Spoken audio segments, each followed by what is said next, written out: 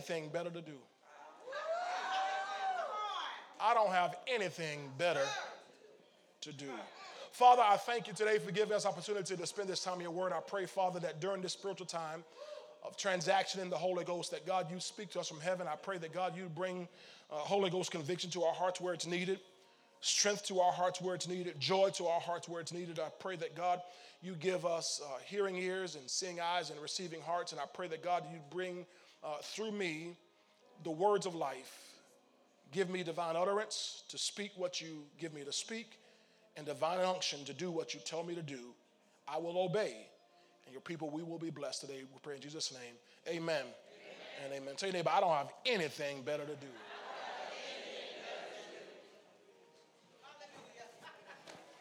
I don't have anything better to do.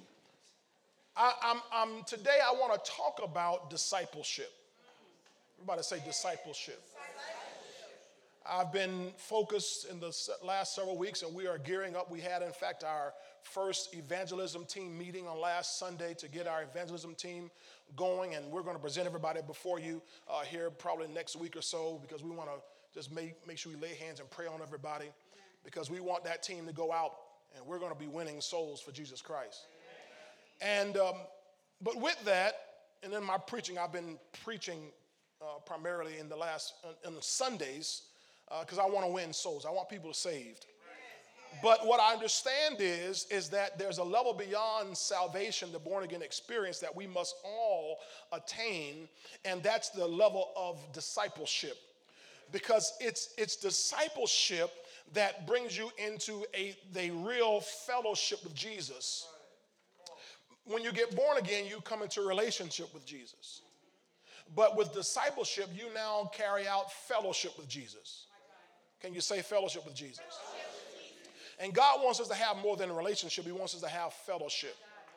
People who are married, they're in a relationship. People who are fathers and daughters and mothers and sons and so on forth, brothers and sisters, you are in a relationship, but fellowship is something different. And God wants us to have fellowship with him. Fellowship with him. And so we must move. There's a place I want to move you to. Many of you are already there. Many of you are already there. In fact, I don't want anybody to get angry, but I sort of differentiate our Sunday audience from our Wednesday audience. In fact, that's why you usually hear me preaching something different on Wednesdays than I do on Sundays. I'll continue a message on Sundays, but I'll do something different on Wednesdays, because Wednesdays it's a different crowd. Now I know some of y'all are in both subsets, but in that Wednesday night crowd, I'm dealing with more of my discipleship as opposed to just our membership.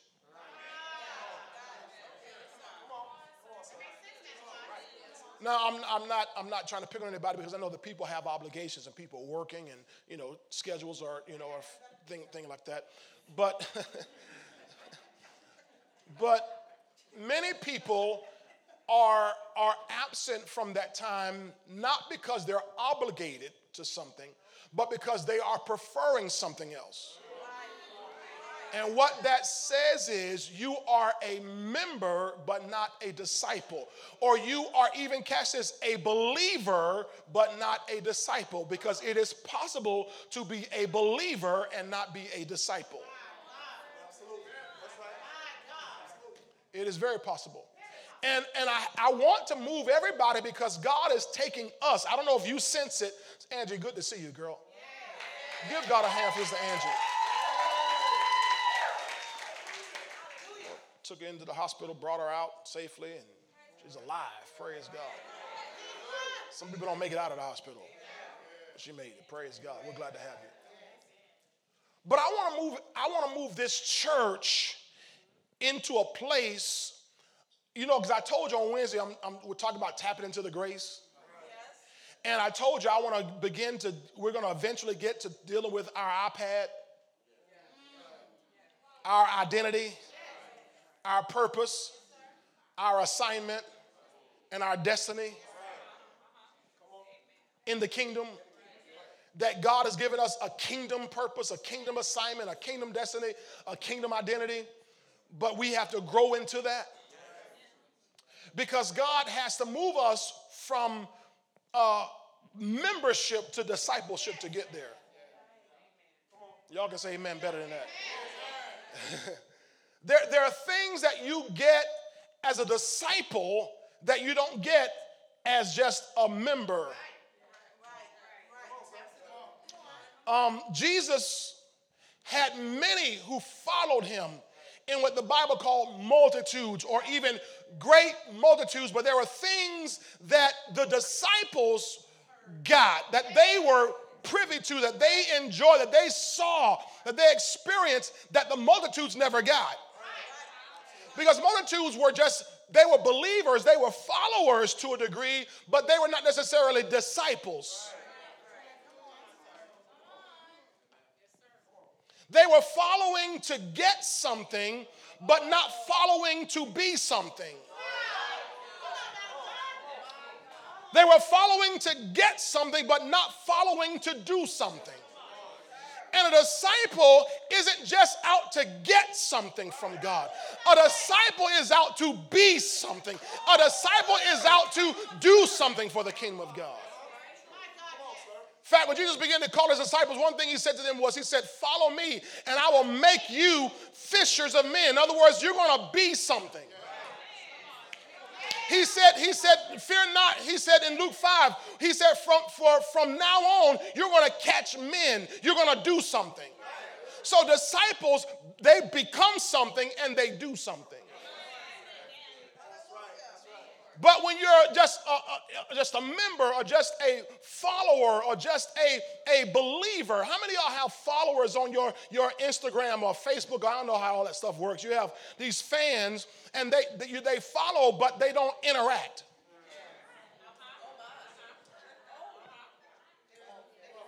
You got 10,000 followers, but only got 3 likes on your picture. Because they're following, but they're not really interacting. And you don't care how many followers you have. What really builds your presence is the interaction. In fact, some people, I've learned this just from listening to our kids. There's some people who they will follow you to get you to follow them back. And then they will unfollow you because they really didn't want to follow you. They just wanted to get your like, to get you to follow them. And Jesus dealt with that in his time, and it still exists in the church today. People who will follow Jesus to get something and then unfollow him once they get it. And I got news for you. You know what he does? He unfollows you. Y'all didn't like to hear that. You don't want to get unfollowed by Jesus.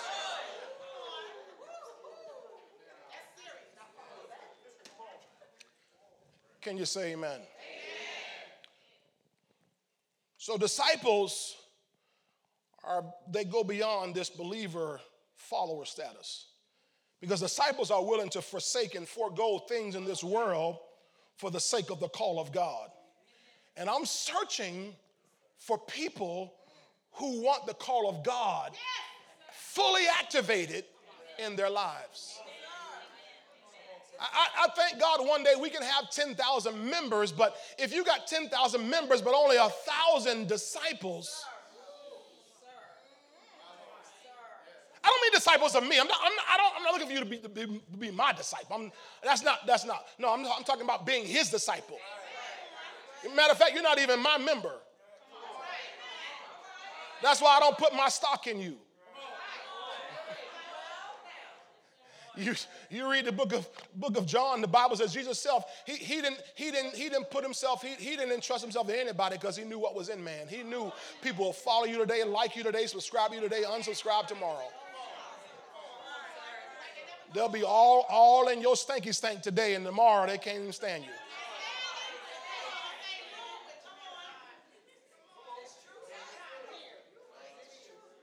So I'm not trying to get you to follow me. I want you to follow Jesus. As a matter of fact, I want you following him so tough that if I ever got stupid, you don't go off with me, you stay with him. Tell your neighbor, stay with Jesus. Tell him if pastor gets stupid, we're going to stay with Jesus. That's the way I want it. Paul said, follow me as I follow Christ. In other words, if I don't follow Christ, don't follow me. Y'all got this here. But I want to talk about disciples just because the disciples, they forego things for the sake of the call of God. In Luke 5, verse 11, when Jesus dealt with some disciples, some of his first disciples, the Bible says, and when they had brought their ships to land, remember when Jesus, he calls Peter and those guys to get the net breaking catch of fish that absolutely revolutionized their lives and their businesses and their family trees? Yet he said, y'all follow me. And the Bible says, so when they had brought their boats to land, they forsook all. They had more fish than they ever knew what to do with. Their business exploded in one day. And yet, because they heard his voice, they forsook all. Tell your neighbor, you got to forsake all. They forsook all and they followed him. Now in Luke 5, verse 15, just 4 verses later, I want you to see what it says here. It says, but so much the more went there a fame abroad of him, and great multitudes came together, watch this, to hear and to be healed of them of their infirmities. To hear and to be healed by him of their infirmities. So notice the multitudes came to hear and to be healed. They came to get something. They didn't forsake anything. They came to get something. Hallelujah. This is going over well. In Luke 5, look at verse 27 and 28, the same chapter, Luke 5, verse 27 and 28. After these things, he went out and saw a tax collector named Levi. We know him as Matthew. Levi. And a tax collector, which means he's very wealthy. Very wealthy man. He's working for the Romans. He's got it made. And it says he's sitting at the tax office. So he finds him at work. And he said to him, this is Jesus talking to him, he said to him, follow me. Verse 28. So he left all, rose up, and followed him. Now that's some sort of dedication, some sort of decision. It's a life-altering decision to follow a man who appeared at that time to be a wanderer. A man who had seemingly no headquarters set up. Who didn't have a church built. Wasn't driving a Bentley yet. Didn't have a jet yet. He didn't have anything. He was just launching into ministry. But he comes by Levi or Matthew's office and says, hey, you, follow me. And the Bible says he left all. And he followed him. Can I keep going? In Luke 6, verse 12 through 13. I love to hear those Bible pages turn. That's great. Luke 6, 12 through 13, and then 17 through 19. Look at what it says. It says, now it came to pass in those days that he went out to the mountain to pray and continued all night in prayer to God. Verse 13. And when it was day, he called his disciples to, verse 13. And when it was day, he called his disciples to himself, and from them he chose 12, whom he also named what? Apostles. Okay, so we see apostles here. Now drop down to verse 17 through 19. Verse 17 through 19. All right? And he came down with them, the apostles, and stood on a level place with a crowd of his disciples. So we see two groups now, right? His apostles. Then it says with a crowd of his who? And so in verse 17, we see Jesus, the apostles, the disciples, and the multitude. 3 different levels of relationship, of fellowship. Apostles, close to him, who he's sending out. The disciples, who forsook all, they abandoned everything and followed him. You know, Jesus had more than just 12 disciples. They followed him. But then the Bible distinctly says, and a great multitude. Different kinds of people. Which meant the multitude, they were not disciples. So you can be in the crowd. Oh boy, help me, Jesus. Help me, Holy Ghost, with this here. You can be in the crowd and not be a disciple. You can be going to church and not be a disciple. You can hang out with the church folk and not be a disciple. Because the Bible makes a distinction between the multitude and the disciples. There's something different about them. Hallelujah. In John 8:31, the Bible says this about disciples. Jesus says this. He says, if you continue in my word, then are you my disciples indeed. If you continue in my word, then are you my disciples indeed. If you continue in my word, then are you my disciples indeed. So remember, he says the word continue, not start. If you continue in my word, if you abide in my word, then you are my disciples indeed. Abide means continue. That means you don't just get saved and feel good, but you follow it out. Ooh-wee. I got to get this to you because there's somewhere God wants to take us. There's somewhere God wants to take you. There's things he wants to tell you that he can't tell you until you step into the discipleship status. You remember in Matthew chapter 13? Go to Matthew 13. Matthew 13 and verse, let's go to verse 1. I want you to see this here. Because God wants you to step it up. Tell your neighbor, God wants you to step it up.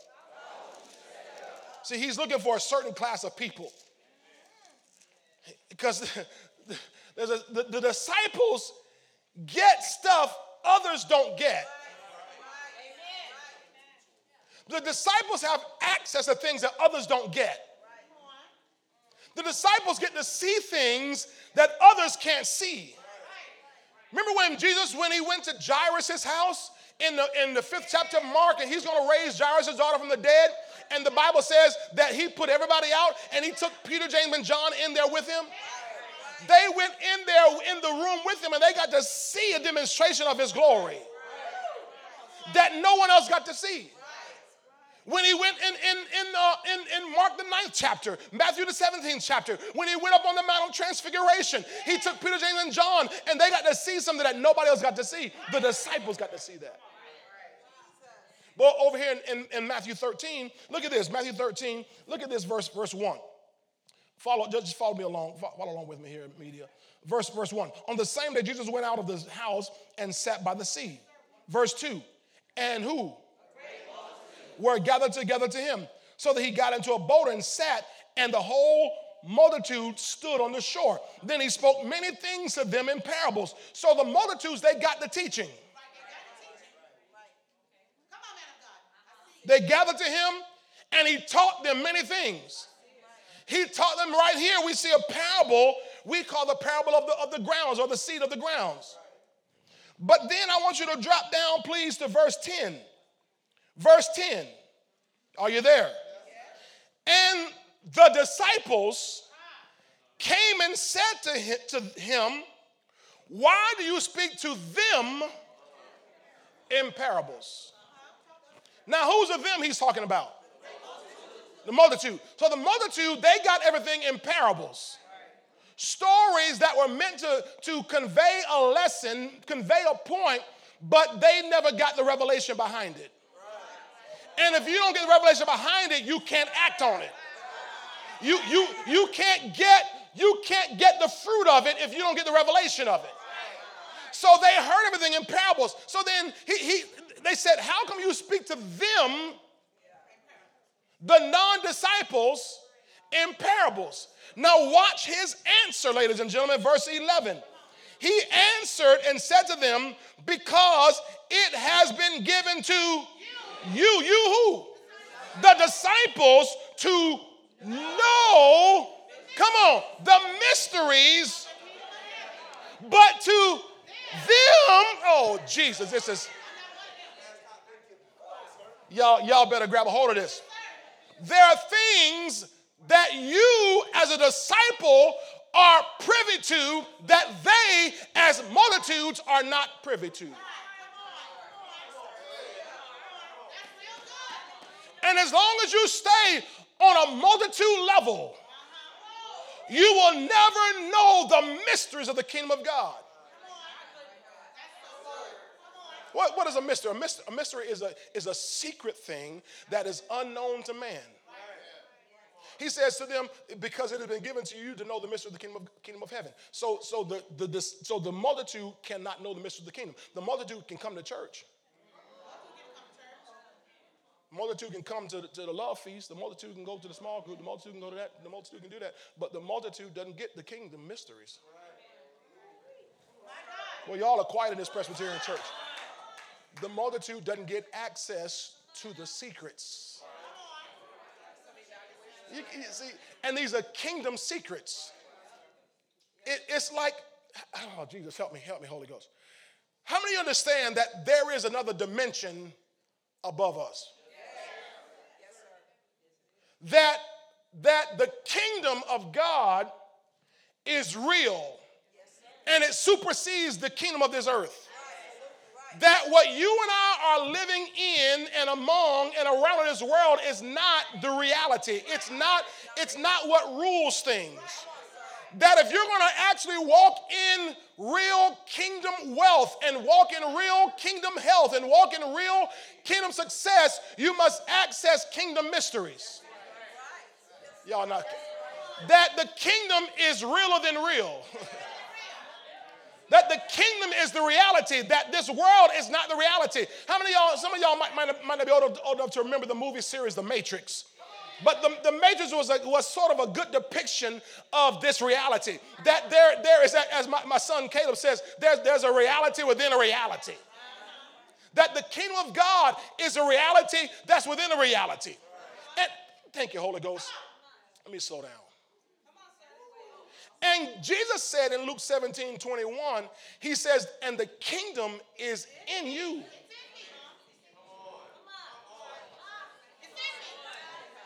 I wish I wasn't in a Baptist church. I wish I was in a faith church today. The kingdom is in you. If you're born again, the kingdom is in you. So there's something that exists inside of you that has the power, has the revelation, has what you need to overcome this world, and he says, and it's already inside you. You're walking around with kingdom overcoming power, kingdom overcoming mysteries on the inside of you. But the problem is, as long as you remain a multituder and not a disciple, you never get revelation of the kingdom that's sitting on the inside of you.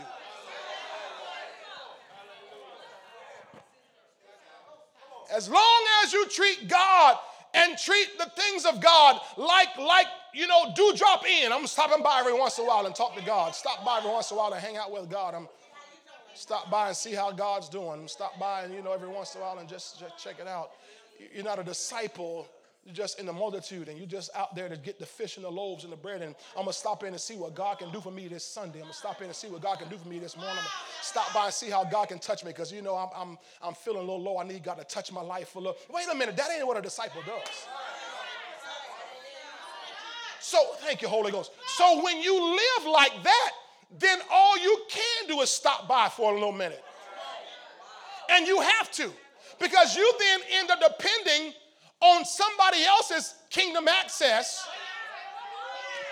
I need you to pray for me. Can you pray for me? Can you pray for me? I need you to pray for me. Wait a minute. The kingdom is on the inside of you. The problem is you're not a disciple and you don't know how to tap into it yourself. D, tell Annie, he preaching.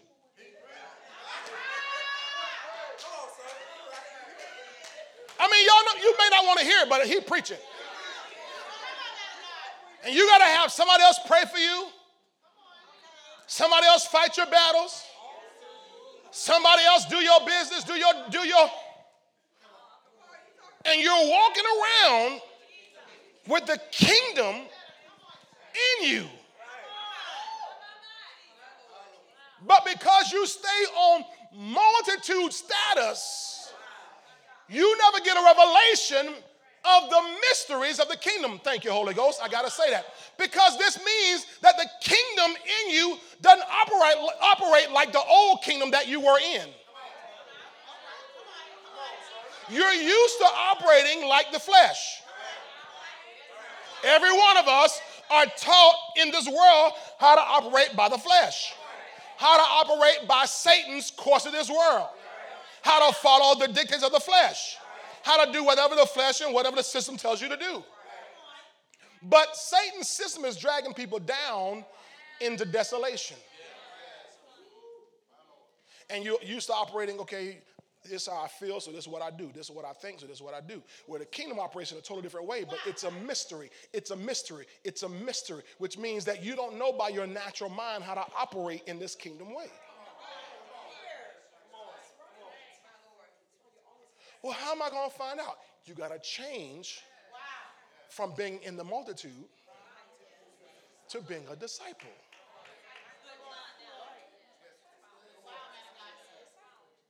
See, I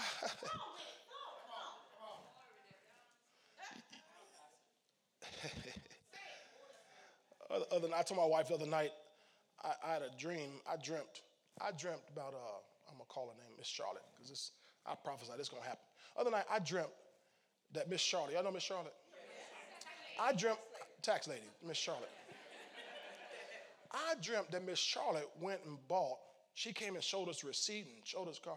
She went and bought a brand new Maserati for she showed me the receipt, $119,000 cash.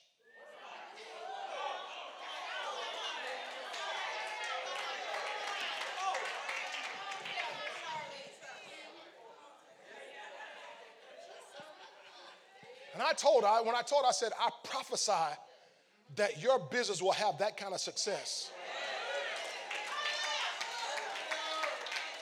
Now watch, wait, because you're clapping, but watch.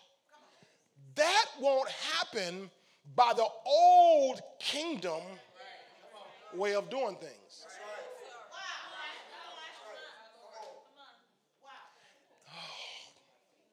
It's going to happen by tapping into the revelation of the kingdom of God within you.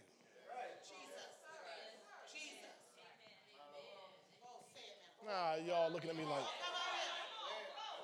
I remember a few years back, the Lord showed me a vision of a giant cluster of grapes. They were hanging right above Thomas and Pastor Joshua. Giant cluster of grapes hanging right above that area right there.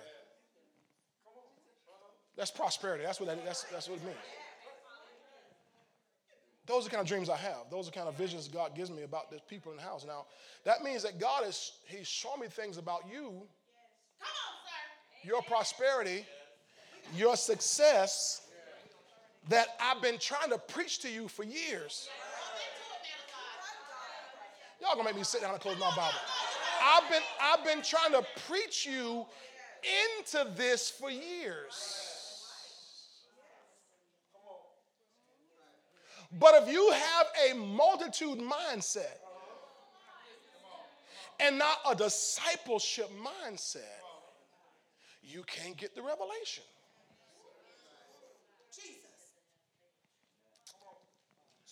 By now, there should have been 11 millionaires in this church already.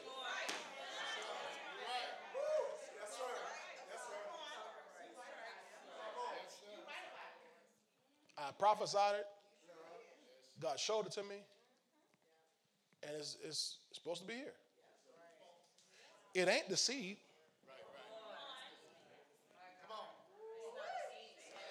But it's multitude ground and not discipleship ground. Because the disciple knows to get where God wants me to be, I need to forsake all.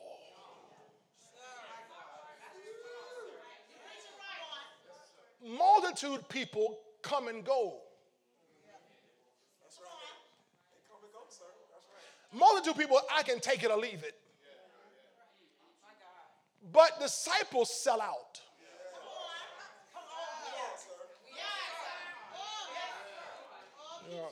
Y'all. Okay, all right. This is a lot gooder than y'all are letting on.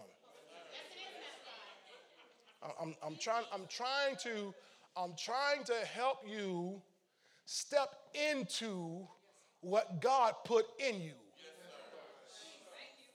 Ooh, that sounded good. I'm sure I remember that. I'm trying to help you step into what God put in you.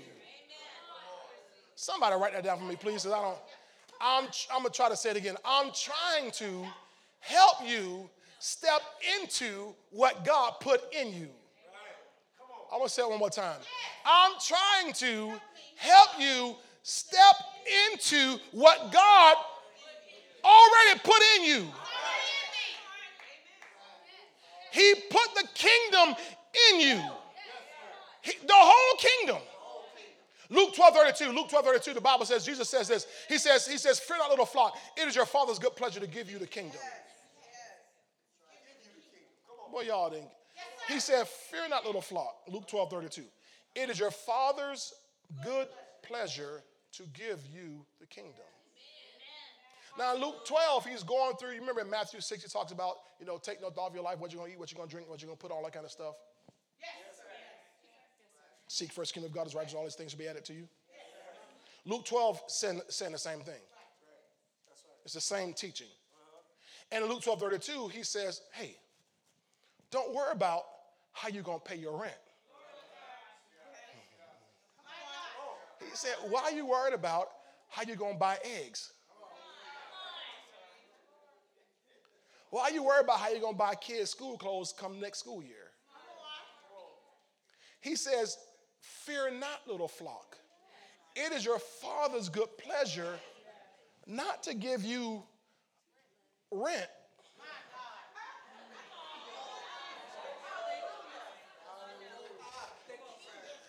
Not to give you a baby need a new pair of shoes. He said, it is your, is anybody saying this today, man? Y'all, should I just quit? I'll quit. It's 12:33. It is your, y'all sleeping like we lost an hour this morning. Did we lose an hour this morning? It is your Father's good pleasure to give you the, not a, the. There's only one, the kingdom. You beat me to it. I was going to call out next Psalm 103:19. Put up Psalm 103:19. I'm full. This ain't my notes. The media, y'all just got to follow me. Now he said he's going to give you the kingdom. The Lord has established his throne in heaven and his kingdom. That means you have an overruling kingdom inside you. He gave you the kingdom. He put it inside you, and that kingdom rules over everything. Tell your neighbor, I don't know if you know who you are. I don't know if you know what you have. I don't know if you understand what's inside of you. But pastor's trying to help you step into what God put in you.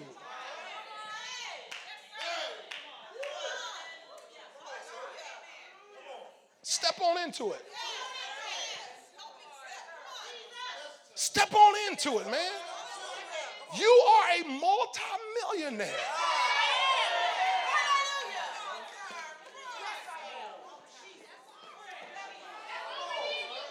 That's in you. It's your Father's good pleasure to give you the kingdom. You are already a success waiting to happen. You are already the healed.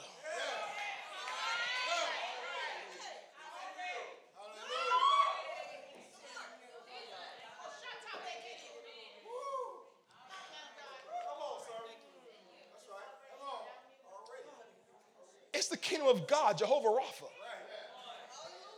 That's what's in you. But I don't know how I'm ever going. I don't know how. It's that's in the problem. Thank you, Holy Ghost. Do you remember one time, James and John, the Bible calls them the sons of Zebedee. These guys, Jesus would send them out. Hey, y'all go to the cities and get them ready for me. I'm coming to these cities. And James and John went to a certain city, and the Bible says the people in the city weren't feeling it. And James and John came to Jesus and said, Jesus, hey, you want us to call down fire from heaven?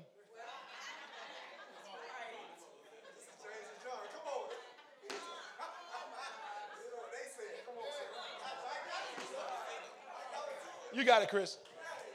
James they said, you want us to call down fire from heaven?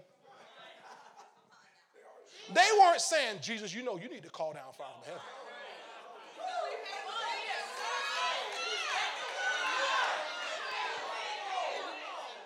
They hit a level of revelation because of their discipleship.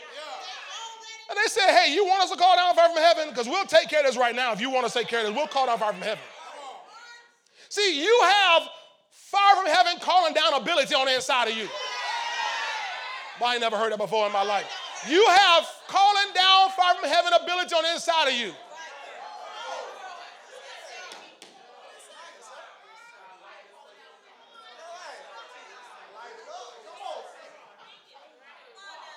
There's a kingdom.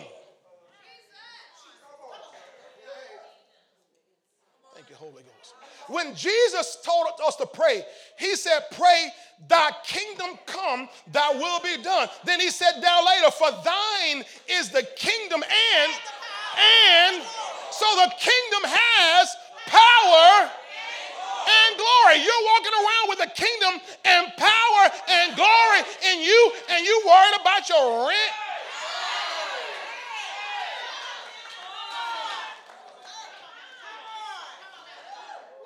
You worried about somebody that don't like you?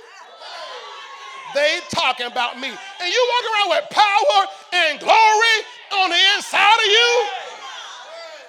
Let them talk. No weapon formed against me shall prosper. And every tongue that rises against me in judgment, I shall condemn. I'm walking around with kingdom and power and glory on the inside of me.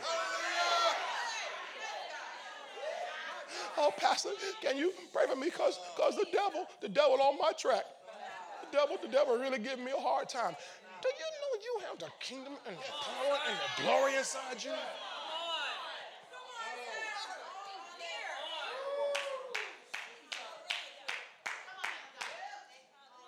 This is a disciple's revelation.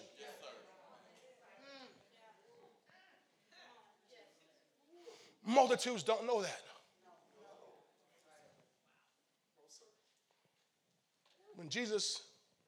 When Jesus fed the 5,000 men, those women and children, he didn't make it self-service.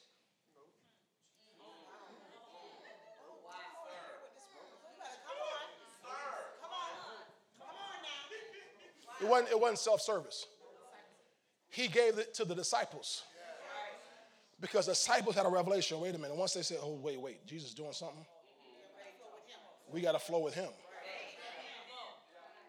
So the disciples, oh, Jesus. Oh, thank you, Holy Ghost. I didn't see that. I didn't see any of this, Holy Ghost, tell you the truth. John 6, I think is what says this right here. In John 6,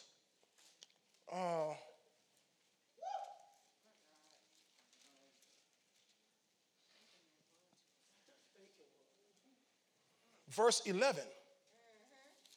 John 6, verse 11. Because he's dealing with these multitudes, right? Oh, boy. Oh, thank you, Holy Ghost.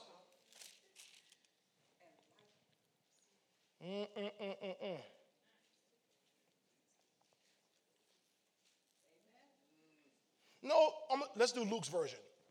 Look at Luke's version. Look at Luke number 9, chapter 9, and verse 14, 15, and 16. This all right with y'all? Because media, I'm off script. Y'all just flow with me. Luke 9, 14, 15, and 16 says, for there were about 5,000 men. Then he said to who? His disciples. Make them.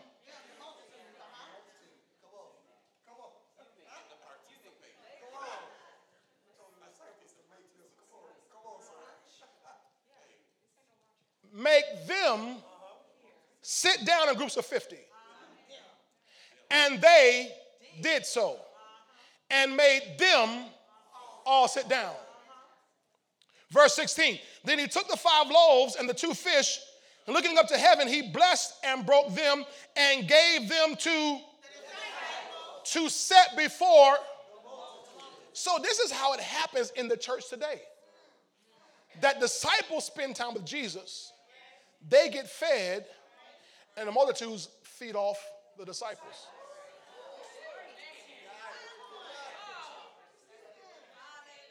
That's not the way it was designed to be. But that's how things have become. The people, they don't connect with Jesus themselves. They depend on those who are disciples to do all the praying. We're going to fast this Friday. This fast Friday. Well, you know, I ain't about all that fasting. I don't have time for that. I have better things to do than to be fasting. But then when you need prayer, you find the ones who've been fasting. When your house is going through hell, you find the ones who've been fasting. The ones who move out of the multitude status into disciple status. Oh boy.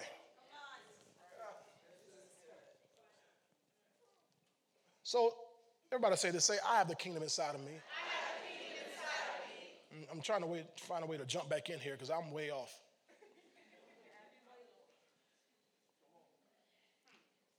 The disciples were the ones who fellowshiped with Jesus. The multitude only followed him to get something.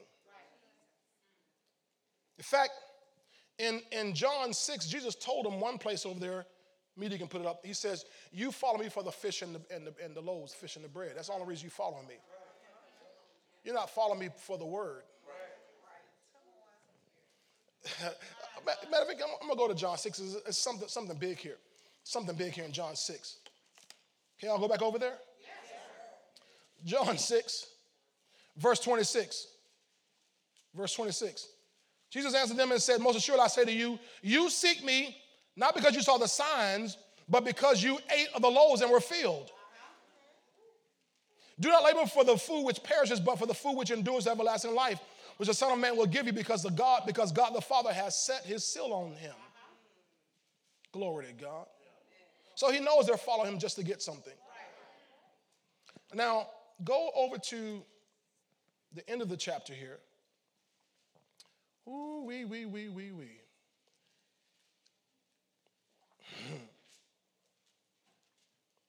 Jesus told him in the course of that chapter, he said, if you really want to be with me, you got to, in fact, verse 53, unless you eat my flesh and drink my blood, you have no life in you.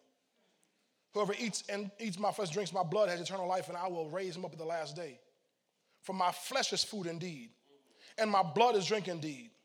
He who eats my flesh and drinks my blood abides in me, and I in him. So notice he's calling them beyond this natural food they're getting into taking him as their food, taking him as their drink, taking him as their substance. Now, as he taught this, they said, no, wait a minute. It says in verse 60 Many of his disciples even said, this is hard saying, who can understand it? He's asked in verse 61, does this offend you? Look down in verse 66. From that time, many of his who? Disciples went back and walked with him no more. So even disciples, there's a place that you hit that if you're not really sold out, if you've not forsaken all, if you've not really left everything, you'll turn back even though you've followed for a while. Even if you followed closely for a while. There are people who follow God closely, follow Jesus closely, and you see them today and they're not even walking with him anymore. But watch these guys who had given up everything. The Bible says in verse 67, then Jesus said to the 12, do you also want to go away? You want to leave too? This is why I don't chase anybody to leave the church.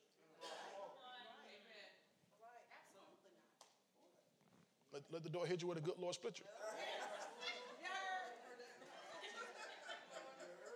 You got to go get them. No. Jesus didn't chase anybody.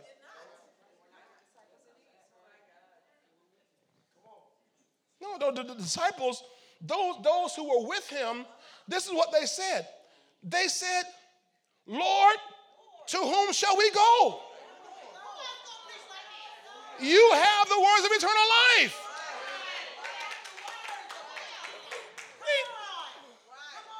We're not here for fish and loaves. We know how to fish. We can make some bread, but we can't get this word nowhere. Lord Jesus, help me out.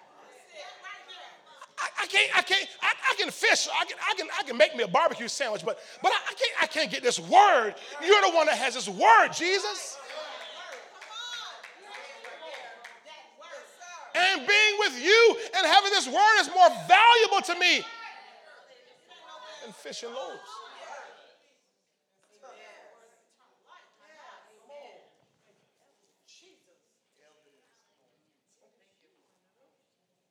Thank you, Lord.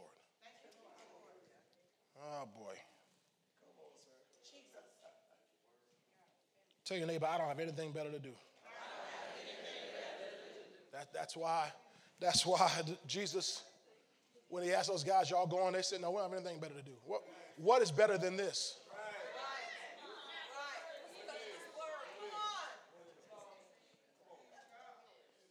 Peter tried it.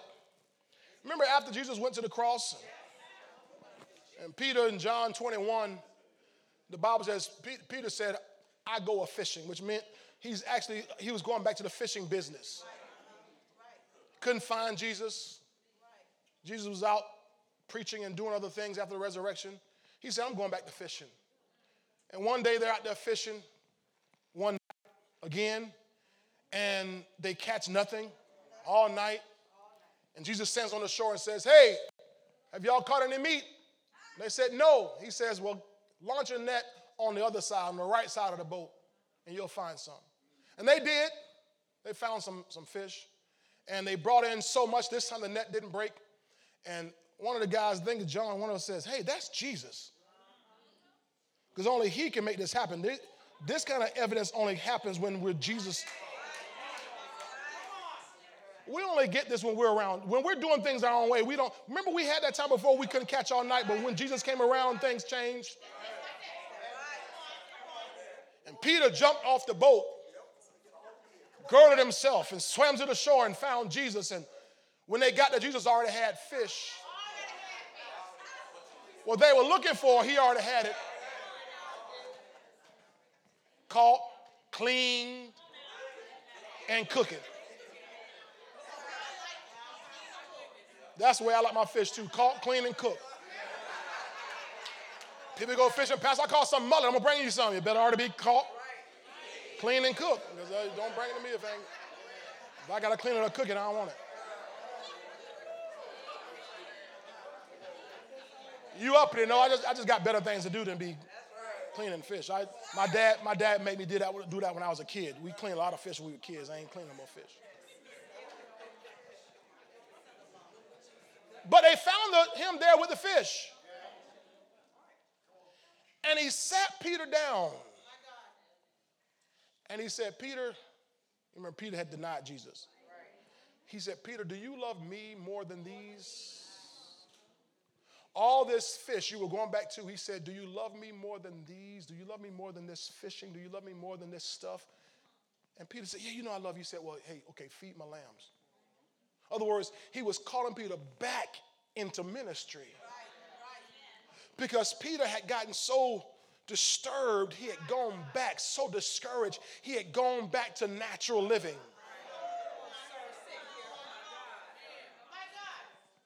And sometimes what God tells you, I know it's happened to many people besides me, can be so challenging. It might almost push you back to natural because God, that's too far out. I got somebody on this side. Nobody on this side. Some on this, y'all said God's told you some things that were too far out. Anybody God showed you anything that's just way out there, it's far out? Well, I got news for you. If he showed it to you, it's because that's where he's taking you. But you can only get there through the kingdom. You can only get there through your discipleship. But if you drop back down to natural thinking, natural living, natural talking, natural behavior, you'll never get there. So Peter and those guys that fished all night again and caught nothing. And what they were fishing for, he already had. He was showing them, you ain't got to go fishing for this no more. I have everything you need. Come back and act like a disciple. Come back and live like a disciple. Oh, man, I don't know who that's for. Somebody, God's inviting you back to discipleship. You know, yeah. I'm a pastor, and I've been a pastor this year, makes 25 years. This year makes 25 years. And I was already a pastor in here before I became a pastor. Years, even while I was serving at my former church, inside there I was a pastor. Always, not that I wanted to be a pastor. I didn't want to be a pastor. I refused, and people call me pastor. Don't call me that, because I'm not a pastor. But on the inside, really, I was pastor. In other words, I loved people. I loved to keep the sheep. I loved to see people grow and watch people develop. And so I've always had this pastoral calling and this pastoral anointing on my life. And as a pastor, I watch people. And it's easy for me to tell when people drop down from discipleship back to membership. It's easy to tell. When people leave this church, I'm never surprised.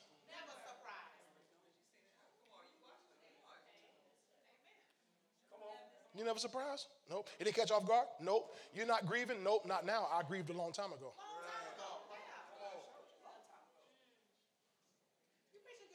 I'm not grieving now. I already grieved that. It's like watching somebody who, they're stage 4 cancer and they're dealing with for 3 years. You know it's coming. You grieved them. Alzheimer's, you just kind of watch this slow death. You know it's happening. So I don't grieve. Because I already grieved a long time ago. I know they're done. Y'all looking at me like that. Because I'm able to watch people drop from discipleship down to just membership. Yeah, there's a way sons and daughters act. There's a way disciples act. And a way members act.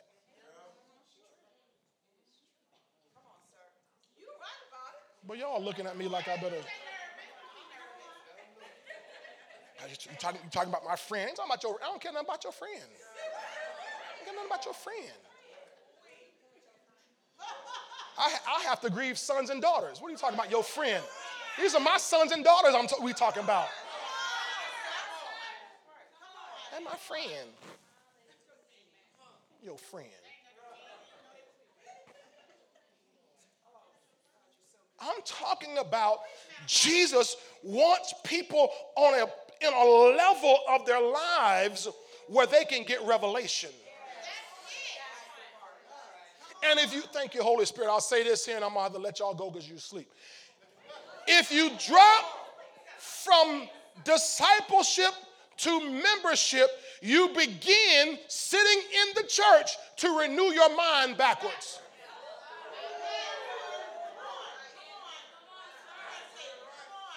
You begin to renew your mind backwards. The same way when you come into the house of God and you get around teaching like this, faith teaching, kingdom teaching, and you begin to be transformed by the renewal of your mind starts being renewed. You start learning, okay, I am what God called me. I am the righteousness of God. I am walking in the fullness of God. You begin to, and things begin to change your life. You're like, boy, you feel lighter, feel brighter. Boy, you're talking different, you're walking different. Everything's happening different in your life. And that's because you're growing into discipleship. You're learning. Boy, you're grabbing a hold. You're growing in God. But when you begin to slip back, and it's a trick of the enemy. It's a trick of the enemy to pull you back out of that discipleship status. No. Your mama wasn't a disciple. No. Come back.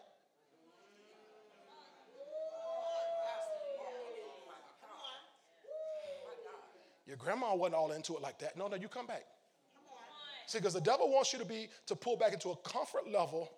He don't want you to outdo your family. He don't want you to go past where your family went and past where he wants you to stay right here with the status quo in your life.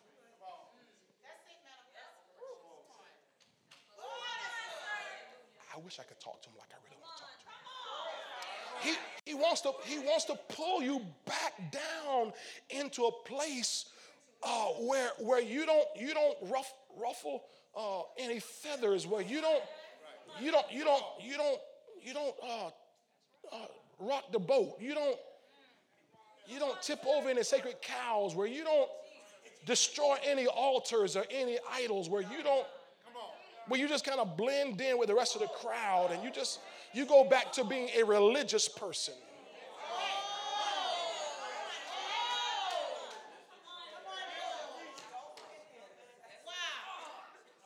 Well, you don't walk in any anointing.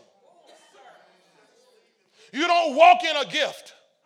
You don't walk in a calling. You never walk in an assignment. You just attend. When you feel like it.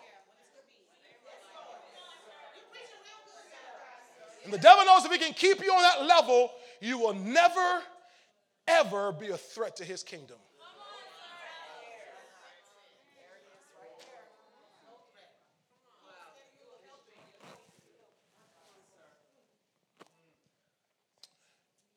And I watch it happen. I try to preach people back into it and tell them back into it. But when the devil gets a hold of you and you find, Pastor, I would be there, but I have something better to do. Well, I'm not saying that. No. Your actions speak louder than your words. What you do with your time shows what you value. Boy, this is get you kicked out of a church kind of message right here. This will get you voted out of a regular Baptist church. You know that, right? The deacons will call you in and vote you out of the church. What you do with your, no, Pastor, I know y'all got something going on, y'all. That's one of the ways I know people going. When people start saying y'all. When I hear y'all, I know you gone.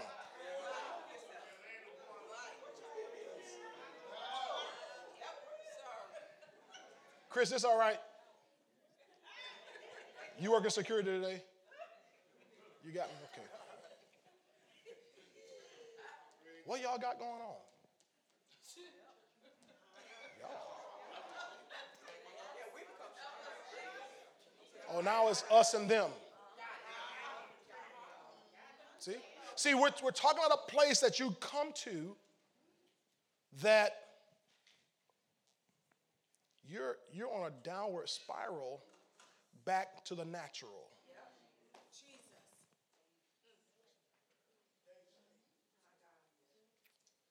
Well, it's one-on-one. Y'all better stand up. I gotta stop. I got too much to get into. Woo-wee.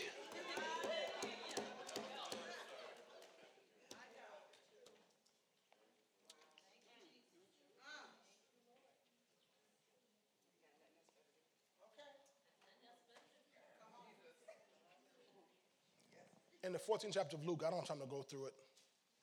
Maybe I'll preach it next Sunday. Maybe God will tell me to do something different. I'm going to tell God, they don't want to hear this.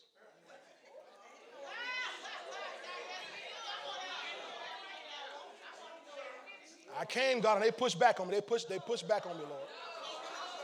I felt the resistance, Lord.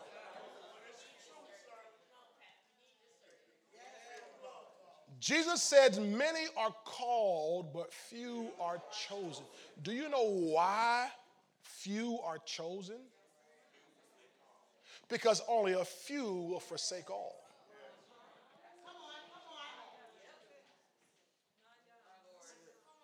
Only a few will have the kind of reckless abandonment that says, God, bump all this. I'd rather have you and follow you and do whatever you say. We're in a church world today where if it's too cold outside, if my dad used to say growing up that 10 drops of rain will keep 100 people away out of church. It's raining too hard. I watch people in Green Bay, Wisconsin, stand in the snow for 4 hours watching a football game in the snow. And people can't brave the rain to come and sit in a temperature-controlled room. Got a brand new roof. Ain't no rain coming in here. Brand new windows. Ain't no rain coming in here. We're good, but people just.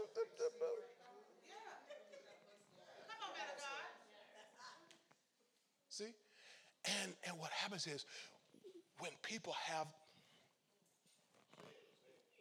I'm trying to say it deep, but I'm trying to say it graciously.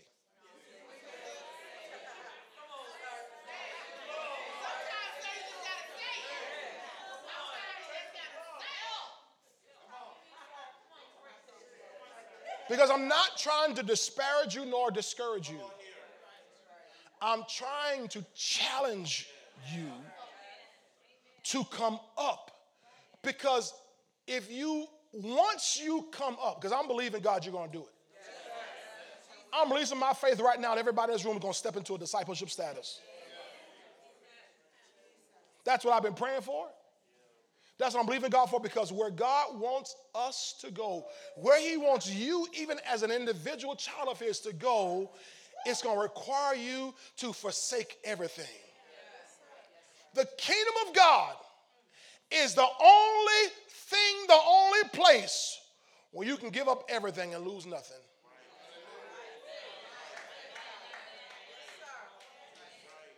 There's a man in the 10th chapter of Mark. I'll say this and I'll quit. The 10th chapter of Mark, this man, we call him the rich young ruler, who went to Jesus and said, hey, what must I do to inherit eternal life? And Jesus says, well, keep the commandments, love the Lord and honor your father and mother and all those kind of things like that. And he said, well, I've done all that from my youth. He says, well, one thing you lack. He says, yeah, he loved him, the Bible says. He looked on and loved him and said to him, well, here's one thing you lack. He says, go sell what you have, give to the poor, take up your cross, and follow me. Go sell what you have, give to the poor, take up your cross, and follow me. And the man, the Bible says he had great possessions, right? And he walked away, he left sorrowful, because he had great possessions, which means he wasn't willing to give up what he had to get what he asked for. He's the one that asked for it. But I heard my spiritual dad say this one time. Matter of fact, the first time he ever walked into this church, he said, sometimes the answer becomes your problem. He asked for eternal life. Jesus told him how to get it. But he went away and said, no, I can't do that. I got too much stuff. And he walked away, LaQuanda, and after he walked away, Jesus starts preaching to the disciples. And he said, no one who's ever left father, a mother, or children, a house, a land, all these things, sister, brother, from my sake of the Gospels, who shall not receive houses and lands and mothers and brothers and sisters and children 100-fold in this time. Which meant that he said that if the man was willing to leave what he had, he would have gained 100 times more than he left.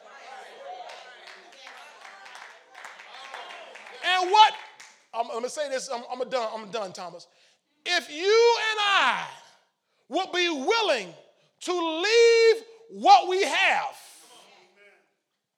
God will increase us so exponentially that what we had will pale in comparison to what we have now. Because we'll step into a place of revelation of the kingdom of God that will bring everything we could ever desire freely into our lives. Where you don't toil for it anymore. You don't struggle for it anymore.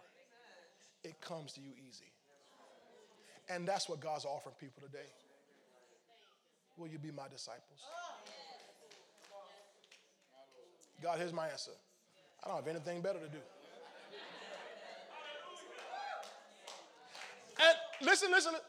And we're not saying it like folks say, hey, can you come by you want to come by the house? We're just going to go sit in the backyard and, play cars. Well, I don't have nothing better to do. No, not like that. No, I don't have anything better to do. There's nothing I have better to do than to follow Jesus. There's no plan, there's no career, there's no desire, there's no trip, there's no person you gotta marry. Nobody you gotta be with. That's better than being with Jesus. There's no family coming in town that's more important than being with Jesus. There's nothing. I have nothing better to do. There's nothing better than being in the presence of the Lord. I'm done. Let's pray. Let's pray. Let's pray. I know online they're clapping right now. Online they're clapping. Praise the Lord. Y'all join them online. They're clapping online. Y'all join them with them.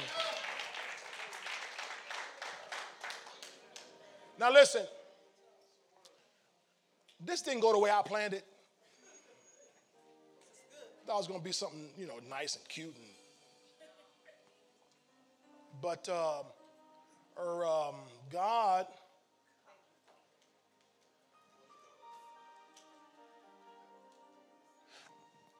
I hope you know what kind of church you're in. You are not in a status quo church. You're not in a status quo ministry. You're not under a status quo pastor. I'm going to say this, and if your family don't believe it, bump them. You are under an apostolic prophetic covering. If I'm not to them, at least I ought to be that to you.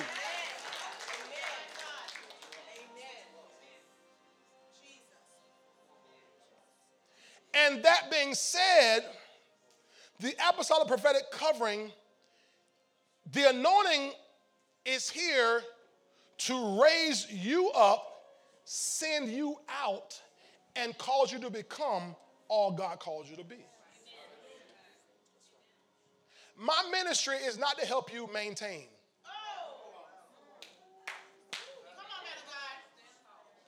My ministry is not to help you just, cope with life's little problems. So I don't preach about, how to handle it when you're shattered and when you're going through. That's nice. I'm here to preach what's in you up and out into the earth.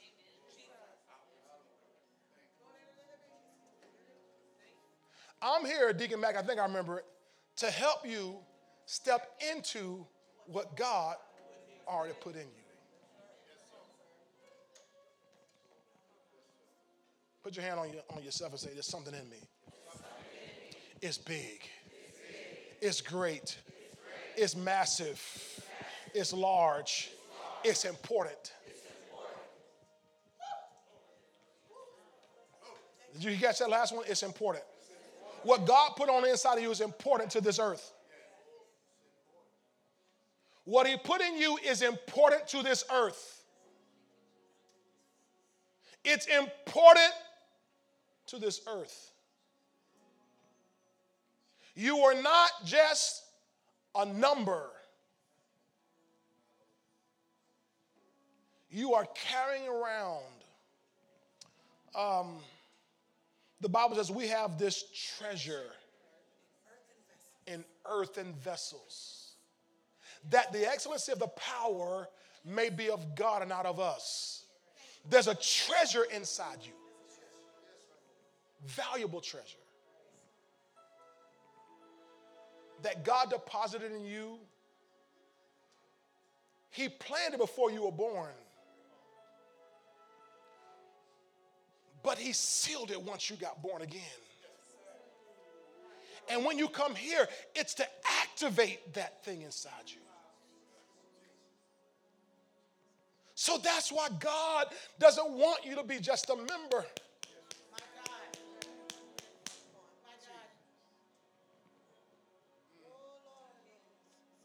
You're not just a member, D.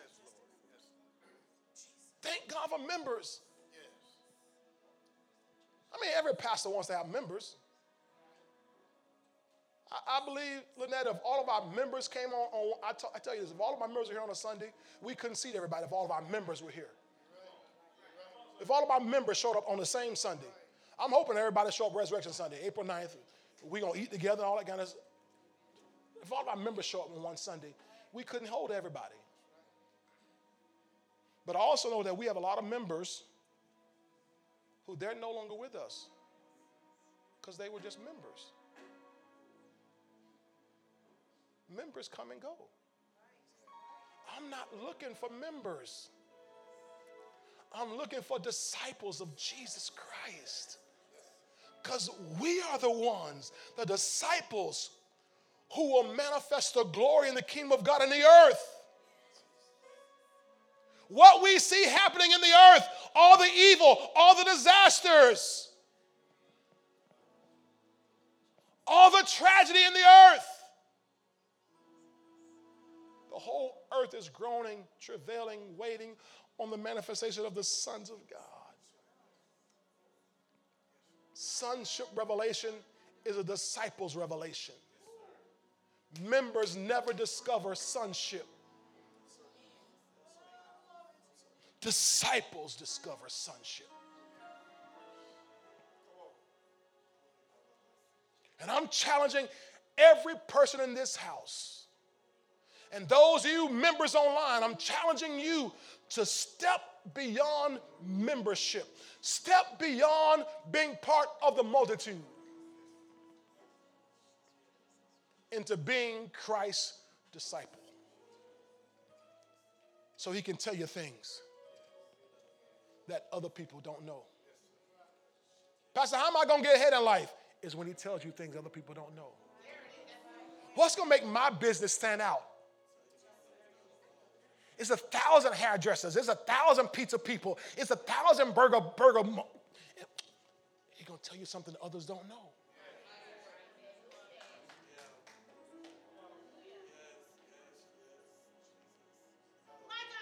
The Bible says the secret of the Lord, the secret of the Lord, the secret of the Lord is with those who fear him. He wants to tell you some secrets. Gershom, there's 1,000 insurance offices all over St. Pete. What would make yours the biggest in the region? I'll tell you a secret. But you have to be a disciple.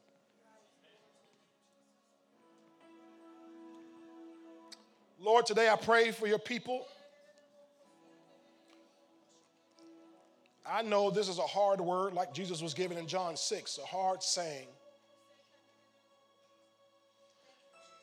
It's a challenging word because it pulls us out of our comfort zones and challenges our behaviors, challenges our mindsets, challenges our routines, challenges the agendas that we set, our own plans. God, we've made, many of us, our own plans for our own lives without submitting our plans to you, without asking you what you want.